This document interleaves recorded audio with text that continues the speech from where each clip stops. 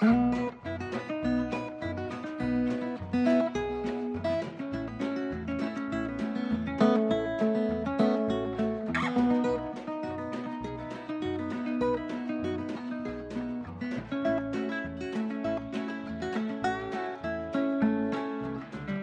to another episode of Thermochromia. You've got Cricket here, and we are back for our third episode, and I'm so glad that you're here with us. Thank you so much for sticking with me for this long. And I know it's been, we're roughly 2 weeks between each episode. That seems to be kind of a good recording schedule, trying to keep everybody on. So I definitely appreciate you for sticking with me this long, and thank you for my loyal listeners. This is awesome.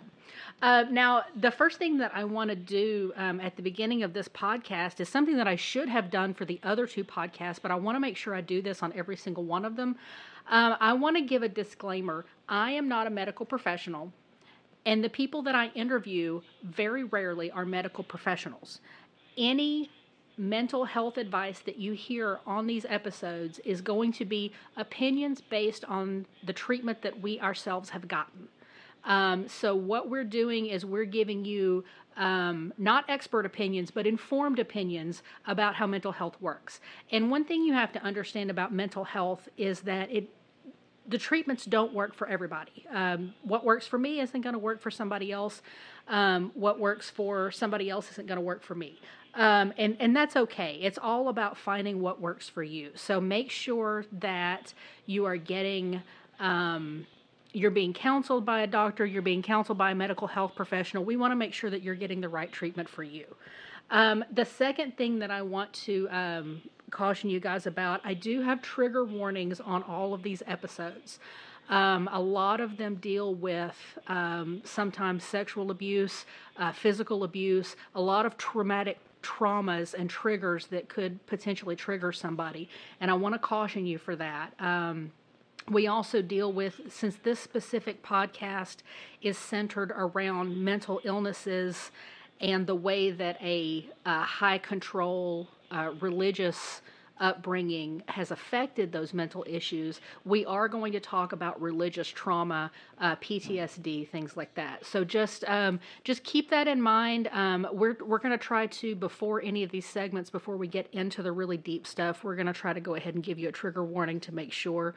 But just go on and listen to the rest of these episodes, knowing that we could be discussing some very serious issues, and just to proceed accordingly. So this week we have got a great guest.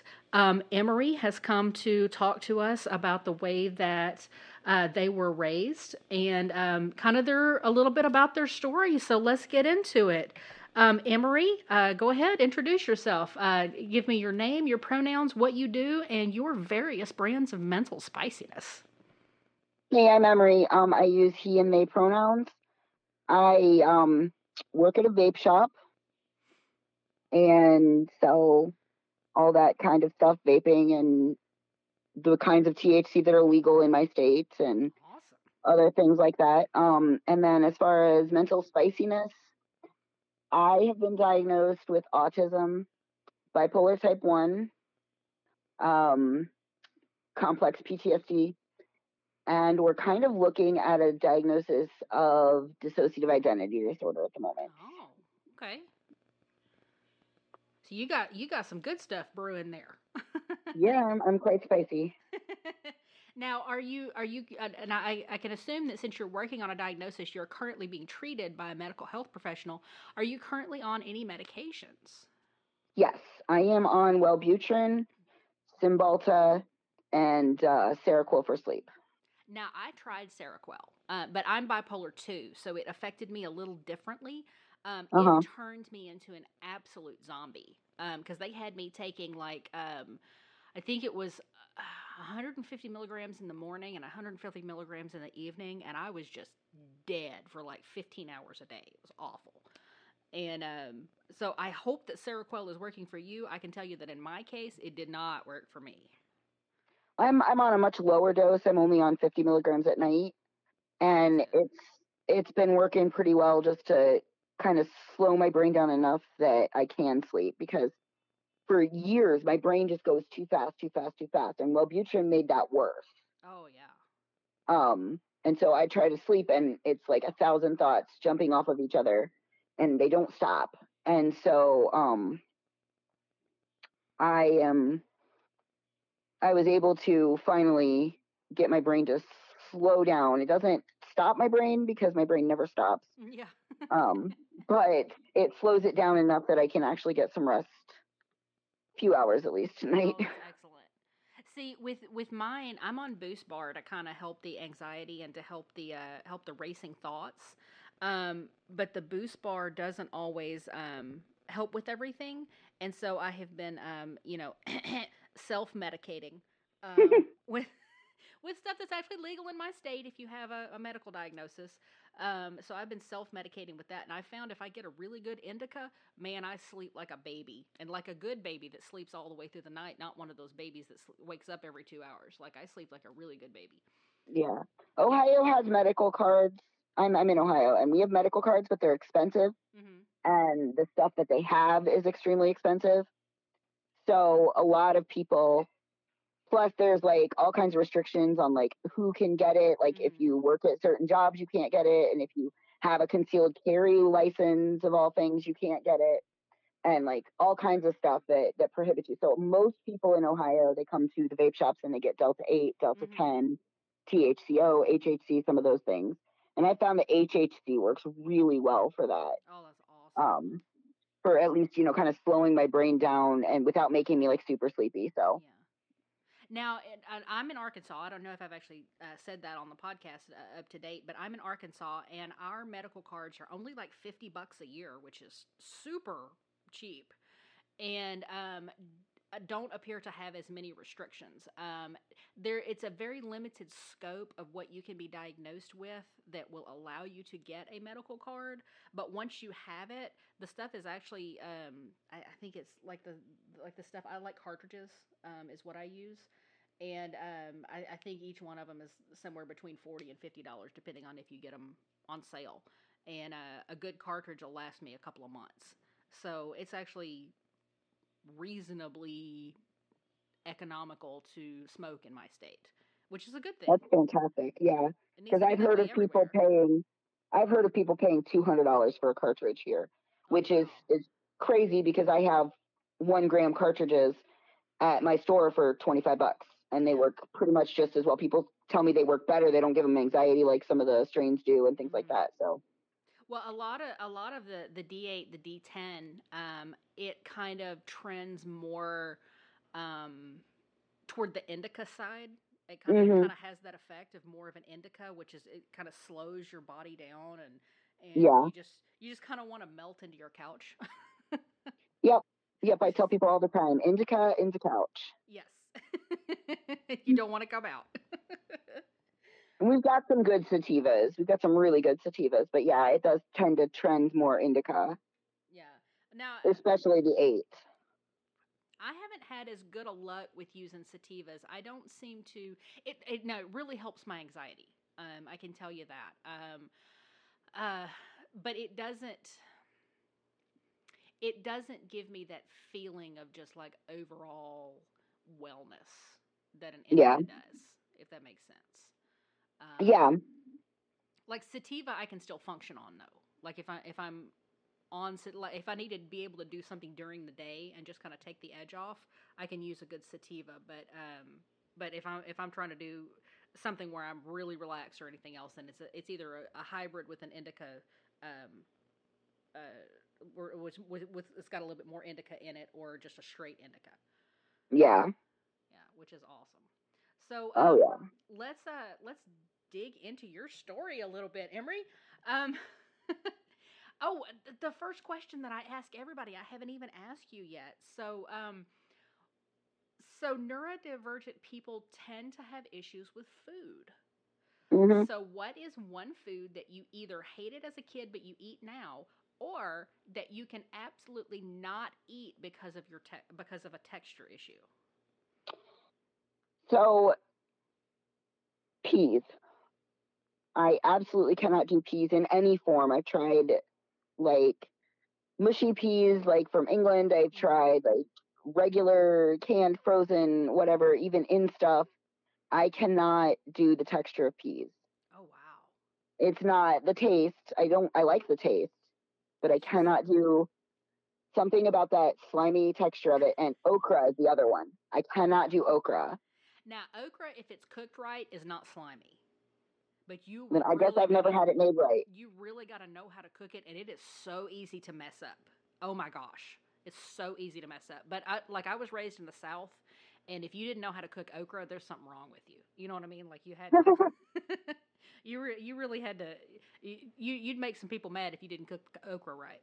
Um, but yeah, if you get okra that's been properly deep fried, it's not gonna be slimy at all. That's good to know. I guess, I mean, I've lived in Ohio most of my life, so I wouldn't have any real access to good okra, I guess, but I've never had good okra apparently because every okra I've ever had has had that weird, slimy texture that I cannot handle. It's so easy to mess up though. Like if you cook it even just a little bit wrong, it's gonna mess it up. But if you ever get a chance to get down to Louisiana and get to a good Cajun kitchen, guaranteed those Cajuns know what they're doing with okra.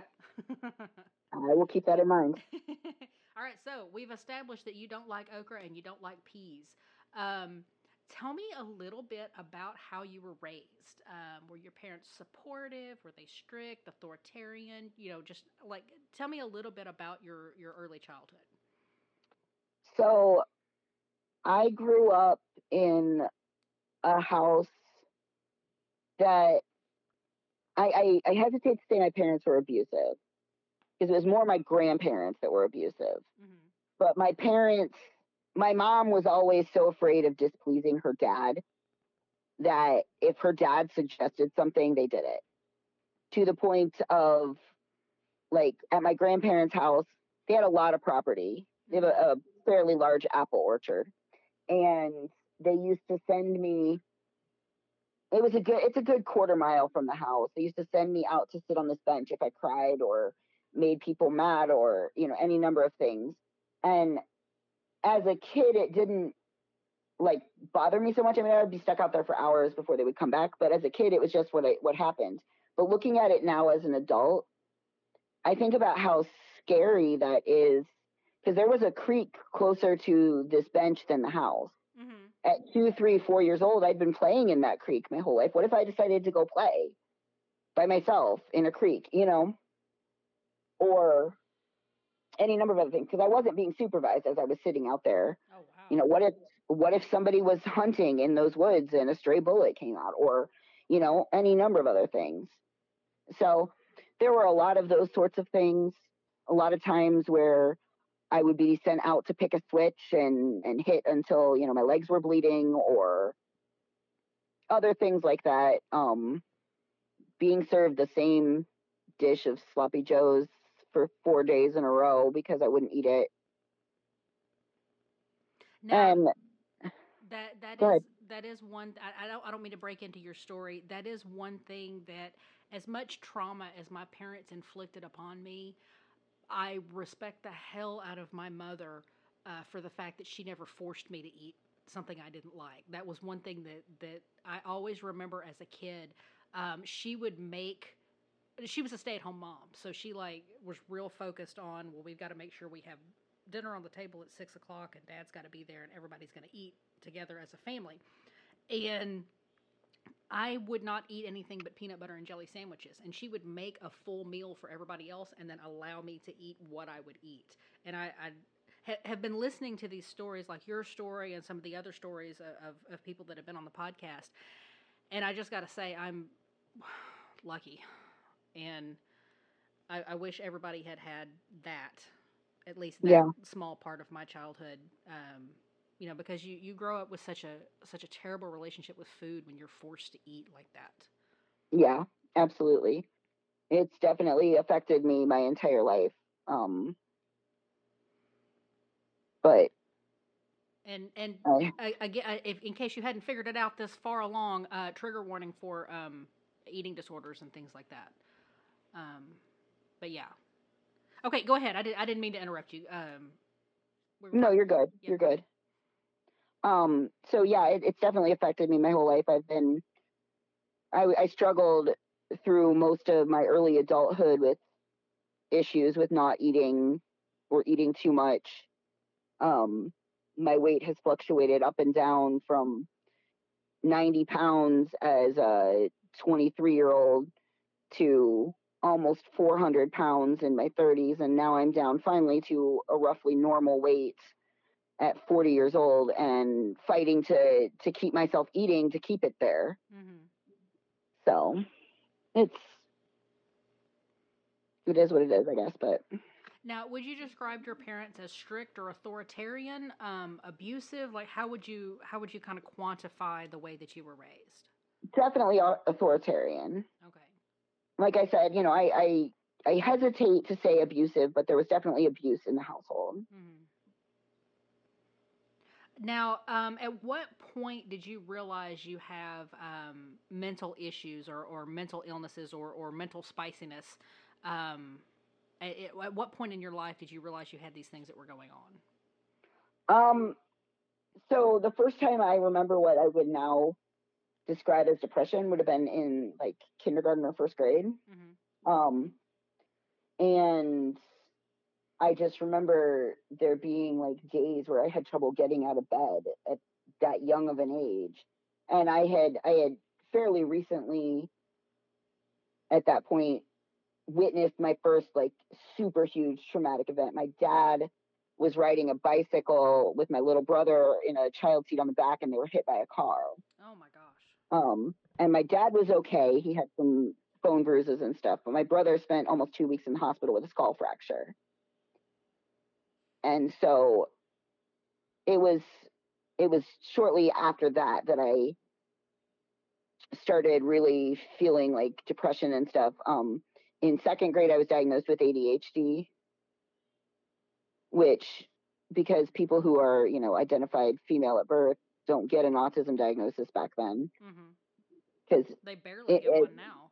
right. Well, back then it was actually in the diagnostic criteria that it had to either be a boy or they had to have severe symptoms.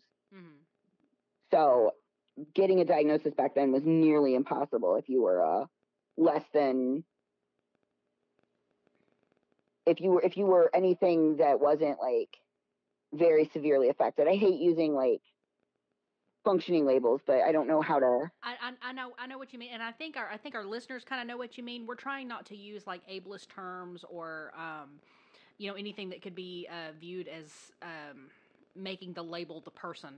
Um, but I know what you mean. You had to be at a point that you couldn't live your life Yeah, at all. You couldn't function in your daily life.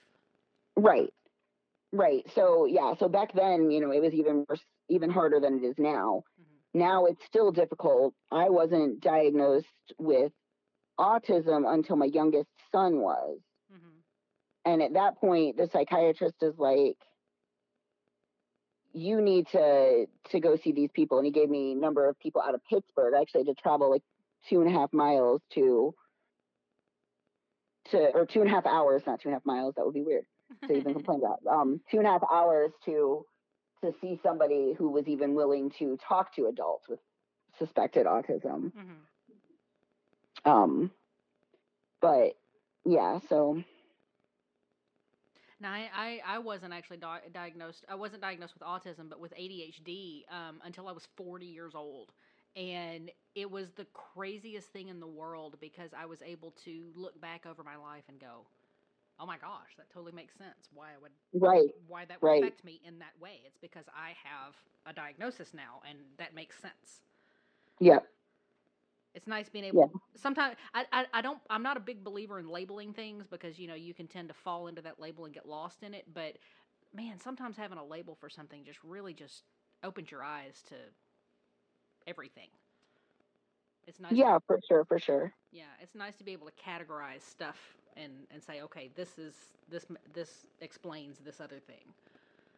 Um, Now, were you diagnosed as a child or as an adult with I know you said you were not diagnosed until later on with autism and ADHD. Um, how about the other diagnoses that you have? Was that as a child or as an adult? Both of them were as adults. I was diagnosed with bipolar about 3 years ago now. I spent a couple of weeks in a hospital, and they're like, well, you know what? You had ADHD as a kid, and in almost everyone, it turns into bipolar. And I think that that's why the medications haven't been working for you, because they've been treating the wrong thing. Mm-hmm. And, going through symptoms, it made sense. And so they started me on the Wellbutrin then, and it's been working really well for me since. So. Good. It's also it's good that you found something that worked that quickly as well, because I know a lot of people in that situation, you pretty much have to throw medication at it until something works. Um, and that was awesome that they were able to find something that worked for you that quickly. Well, I had been on lots of different medications prior to that, and nothing had worked. Everything had just made me more and more depressed, more and more suicidal, things like that. And finally, I checked myself in because I was like, I can't do this anymore. Mm-hmm. And once I did, I had a doctor that he said, these things really work for people who've been in your situation. Let's try it. And we tried it and it worked. So That's awesome. finally, just having a doctor that understood it, Mm-hmm. made all the difference.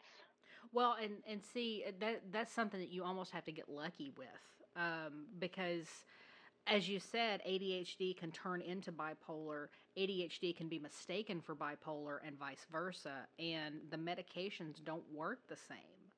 Right. If you've got somebody, for example, with bipolar 2, like what I've got, a lot of times they will get diagnosed with depression. And in a lot of cases, when you treat a bipolar person for depression, those drugs make the bipolar worse. And you have to get on a certain type of mood stabilizer and a certain type of mood elevator for it to actually start working on your bipolar. And I was very lucky that I had a therapist that recognized that I was not depressed, that I was in fact bipolar. And it looks like you had a doctor in your situation that kind of was able to do the same thing. And gosh, I would say blessed. I don't believe in deities, but you were as lucky as you can get. Oh, for sure, for sure. Let's see. So you have been in a treatment facility. Tell me a little bit about that. It was actually a really good experience. I know a lot of people have really bad experiences with it, but I did not. I was able to sort out a lot of things in my life that needed sorted out while I was there. Mm-hmm. So I did 2 stays, each about a week and a half total, but only separated out by a couple of weeks, because as soon as I went to the people they referred me to after I left, they tried to change my meds and didn't work well for me, and I ended up back in there until they could put me back on the meds I was on and refer me to somebody else who would actually listen. Mm-hmm.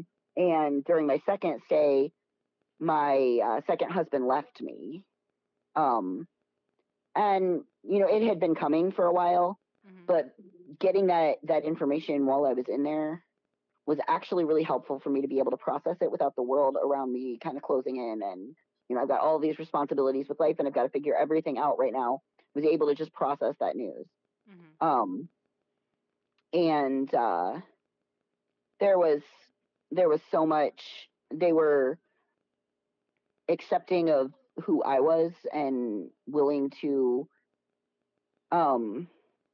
accept the fact that I'm trans, and this is the name I'm going by, and this is what I want you to call me, and these are the pronouns I want you to use. And they were the first people in my life who were really accepting of that, which is strange because my second husband is a trans man too, and at the time he wasn't accepting of that from me. It's gotten better for him over the last few years. Mm-hmm. But the fact that I had walked through his entire transition with him, and then I come out and he's like, oh yeah, you're just doing this for attention. I'm not doing that. Mm-hmm. And I'm like, what?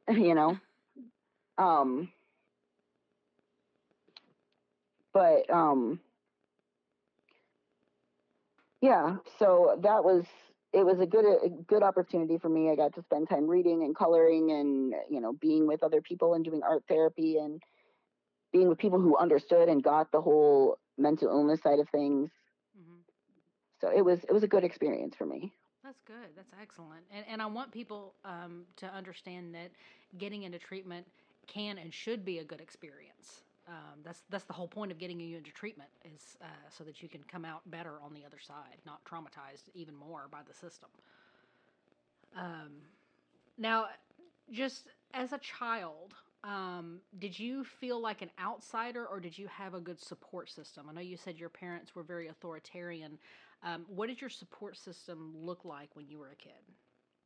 I didn't really have one. I spent a good portion of my school day wishing I was at home and a good portion of the time I was at home wishing I was back at school. Mm-hmm. Because I didn't really have friends. I was bullied pretty severely by both teachers and students at my school. My parents were extremely authoritarian and borderlining on abusive, and so I would cry wishing I was back at school until I got back to school, and then I was wishing I was at home, and then back and forth because I didn't see anybody outside of the few people at my school and my family. So yeah, I didn't have a support system growing up. Were your teachers aware of any issues in your life that they were willing to help you with, or was this just kind of a situation of a kid that fell through the cracks? For the most part, I kind of fell through the cracks. I had one teacher who really, really wanted to help me in the 6th grade, Mm-hmm. and she tried. She tried her best. Um, but with the system the way it is and everything, there was just really nothing that she could do. Mm-hmm. She called children's services on my parents on 3 different occasions. That's our state's version of CPS. She called them on 3 different occasions, and they would come out and they would look at the house and they would talk to my parents for a few minutes and then they would leave. Mm-hmm. And it was just a situation where I don't think there was much of anything anybody could do. Mm-hmm.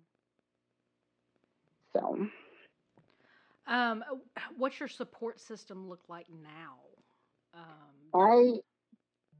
I have a really fantastic support system now. I have built my own family. I have a niece and a nephew and an adopted sister who absolutely adores me. I've got big brothers that are there to protect me when I need it. Um, I'm a member of Narcotics Anonymous, and I have a good support system through there. My work, a lot of jobs say, oh, we're like family. And I didn't believe that that was actually the case in any of them until I ended up working in one of those places that feels like family. Mm-hmm. I went to my district manager with some concerns, some of them legitimate, some of them not. Some of them were just, I'm really tired and need a break. And she took them seriously and she made changes and she checked in with me repeatedly to make sure I was doing better and I was okay and got me the time off I needed as quickly as she could. So, I mean, it's just, I was off work today and ended up in making 5 trips to 3 different ones of our stores and I'm not at all upset about it. Oh, that's kind good. of deal. Yeah. So It's awesome when you finally find a place where you kind of fit. yeah. That's awesome. Now, as far as the way you were raised, I want to go into. You said your parents were very authoritarian. The way I understand, as you and I have talked before, the way I understand it, you were raised in kind of a high control situation. Oh, absolutely. Now, were you raised in a high control religion, or was it just your family that was high control? It was the religion. Okay, tell me a little bit about that. How did it affect your life as you were growing up? How have you dealt with that sort of thing? So growing up, I was in a very small independent Baptist church. And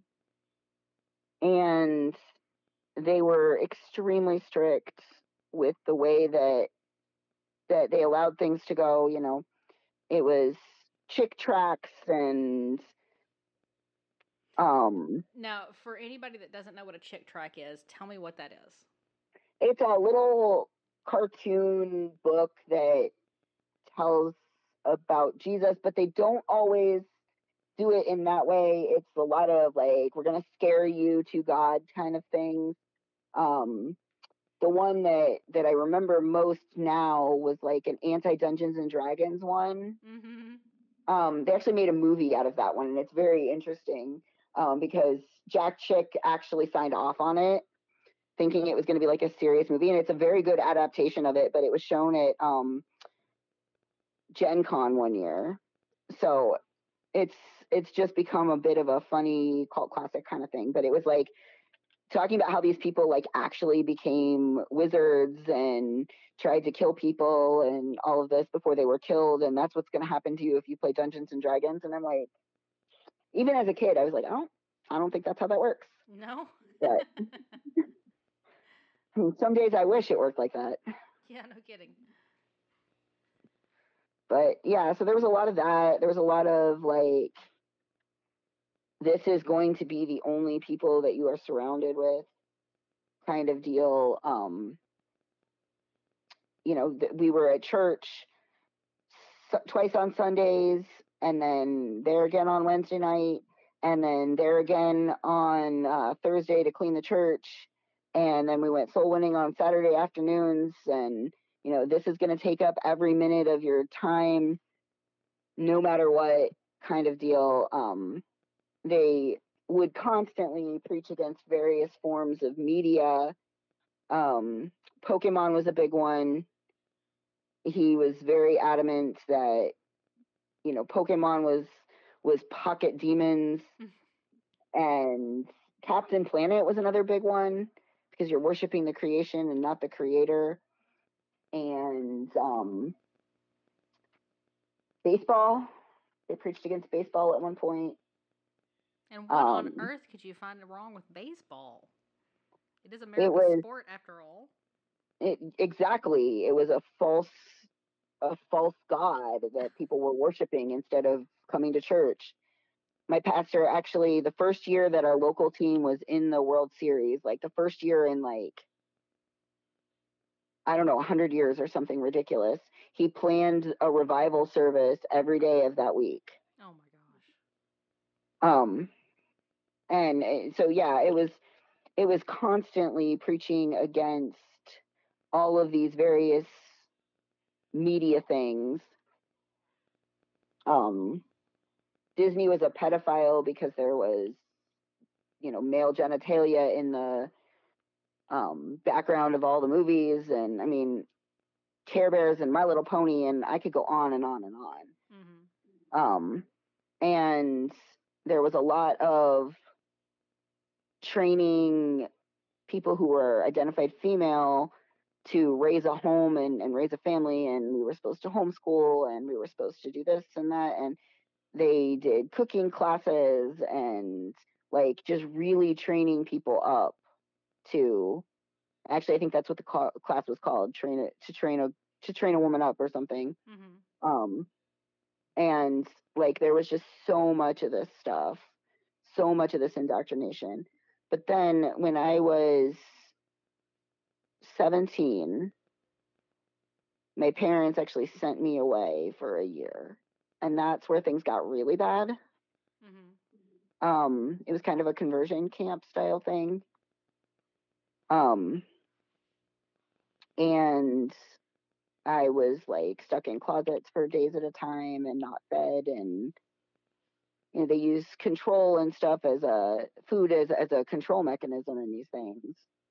And you didn't do exactly what they wanted, and you didn't get to eat that day, or you know, all of these things. So there was a lot of that. I spent the better part of my senior year of high school actually there.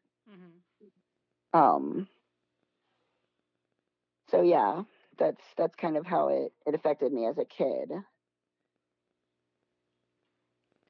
Now, how did it affect your treatment for your various diagnoses? because as you grow up in these high control religions and these high control families, sometimes that will affect whether or not you get treatment or whether or not you're allowed to get treatment. So how you were raised, how did that affect you as you got into therapy and started figuring out more things about yourself?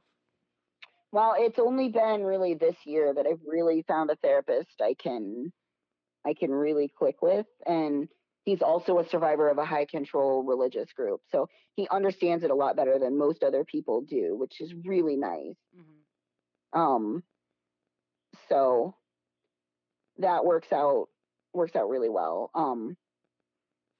And but it was before that, I would kind of start telling him about a lot of these things, and I had multiple therapists fire me for being too complicated.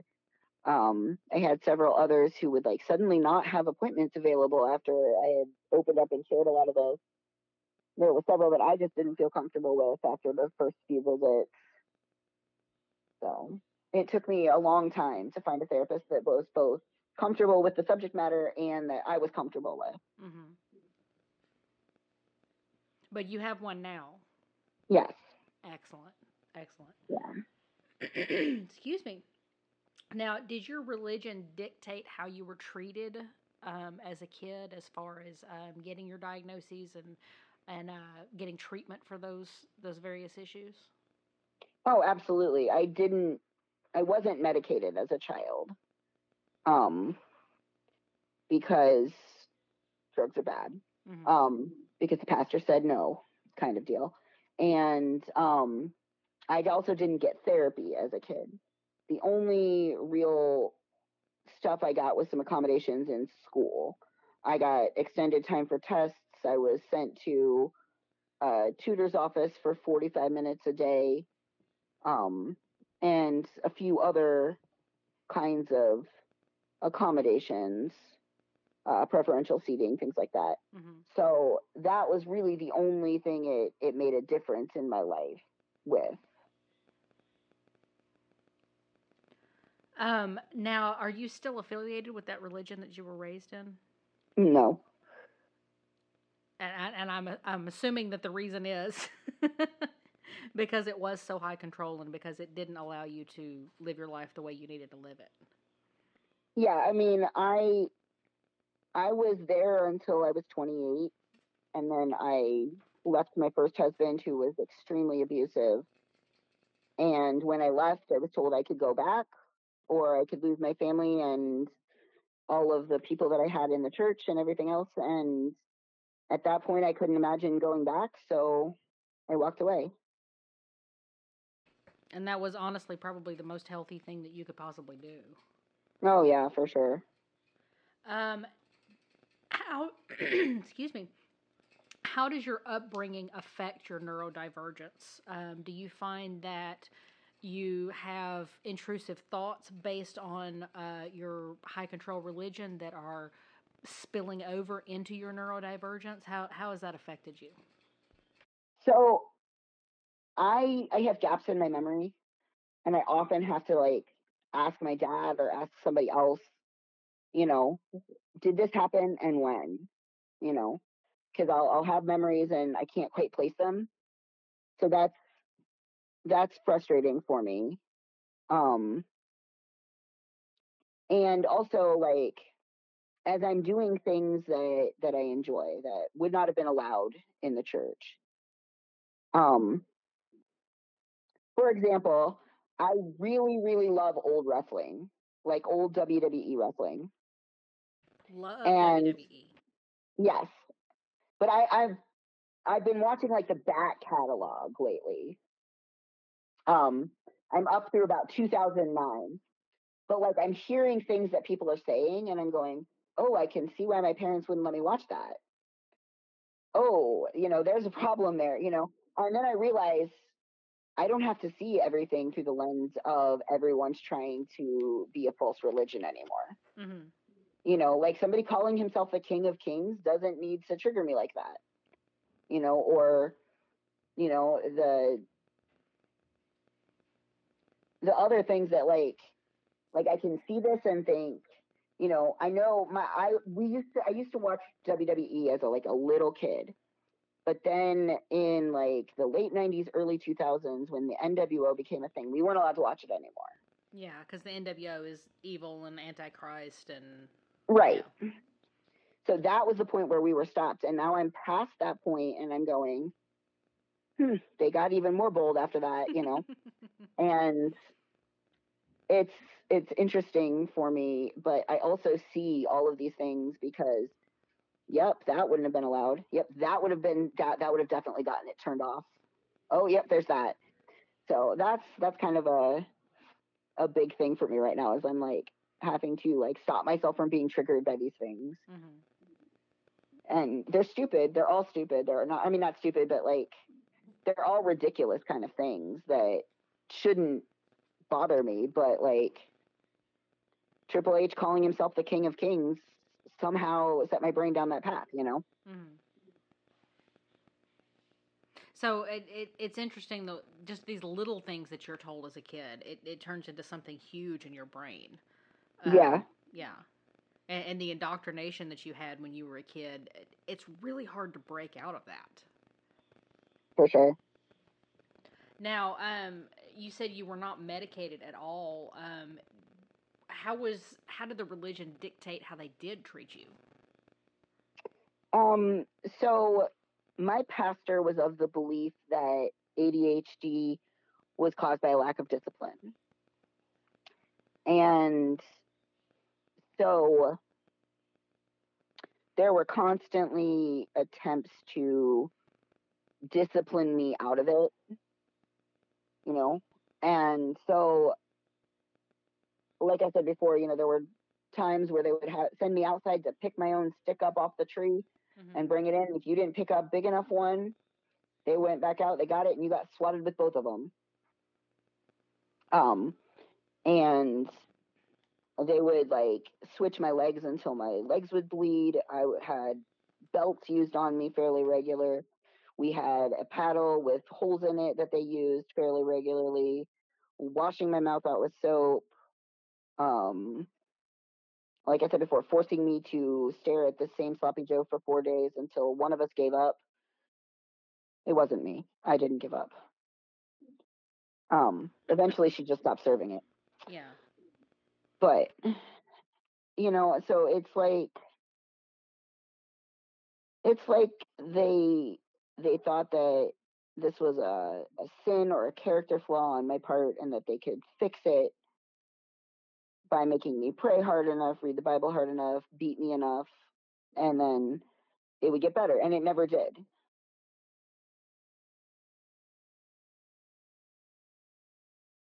You said you do have gaps in your memory.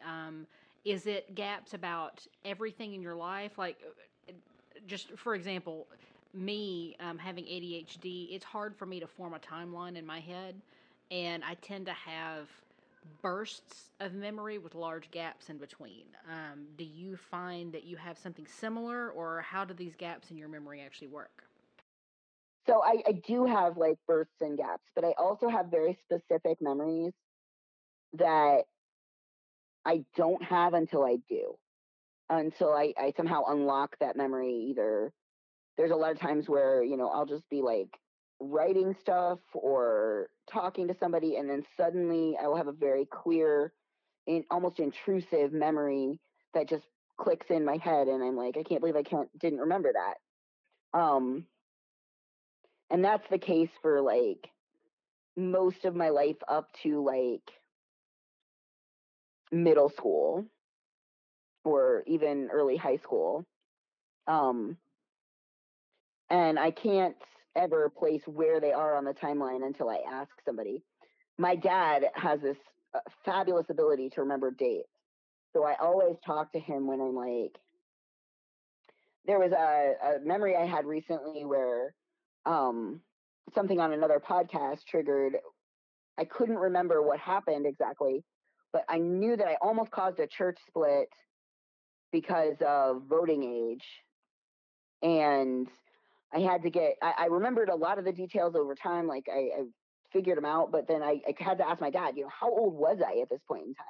Thinking I was like 6 or 7, and that's why they weren't letting me vote, and that would have made sense. But I was like 14 at the time. Dang.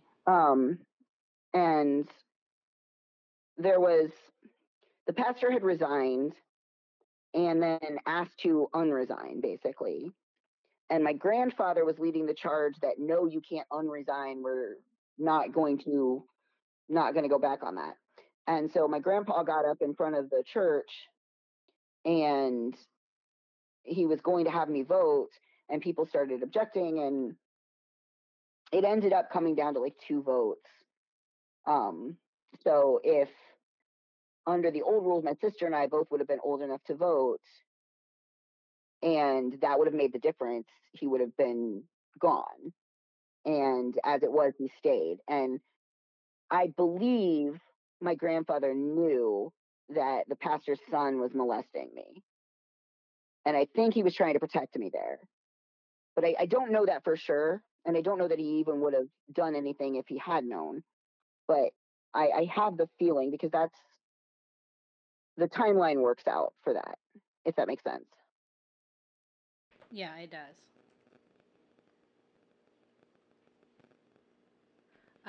Let's see. I don't have a whole lot of other questions for you. What do you feel our listeners need to know about their own path through a high control religion, and mental illnesses and neurodivergence? I think the biggest thing that I think people should know is that there's hope out there. There are resources available.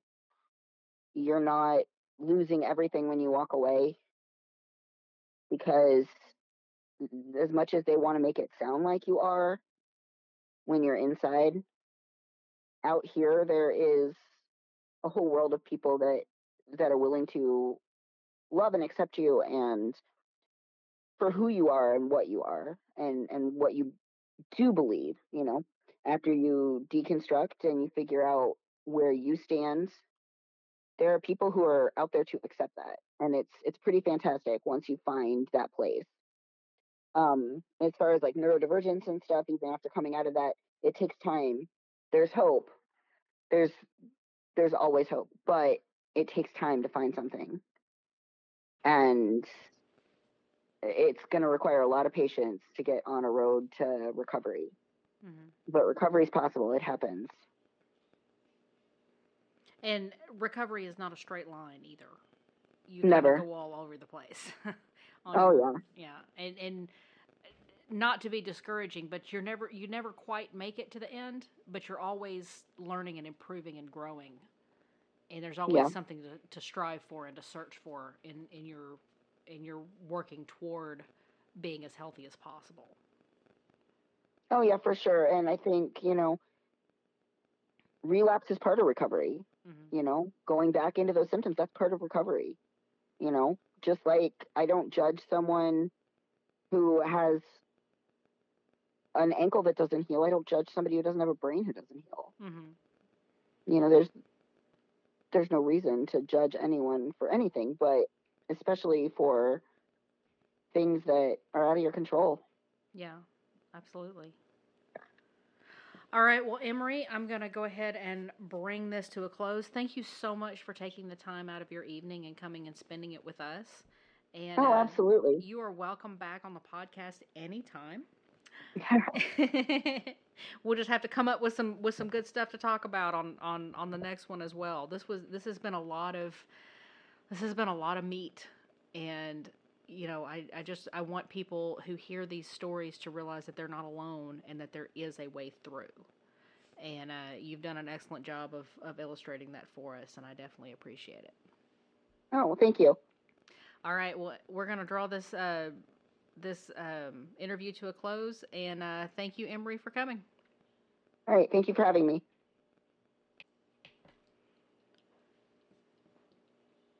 We want to thank Emory for being on the podcast tonight. And again, thank you so much for listening. I hope this is helping. I'm really trying to shed some light on people who have gone through high control religions, high control upbringings, and they're making it through. And even with neurodivergence making it that much harder, they're still getting through on the other side. And there is hope for everybody out there, it's all about making sure you improve yourself every day. If you need help, if you need anything, please reach out.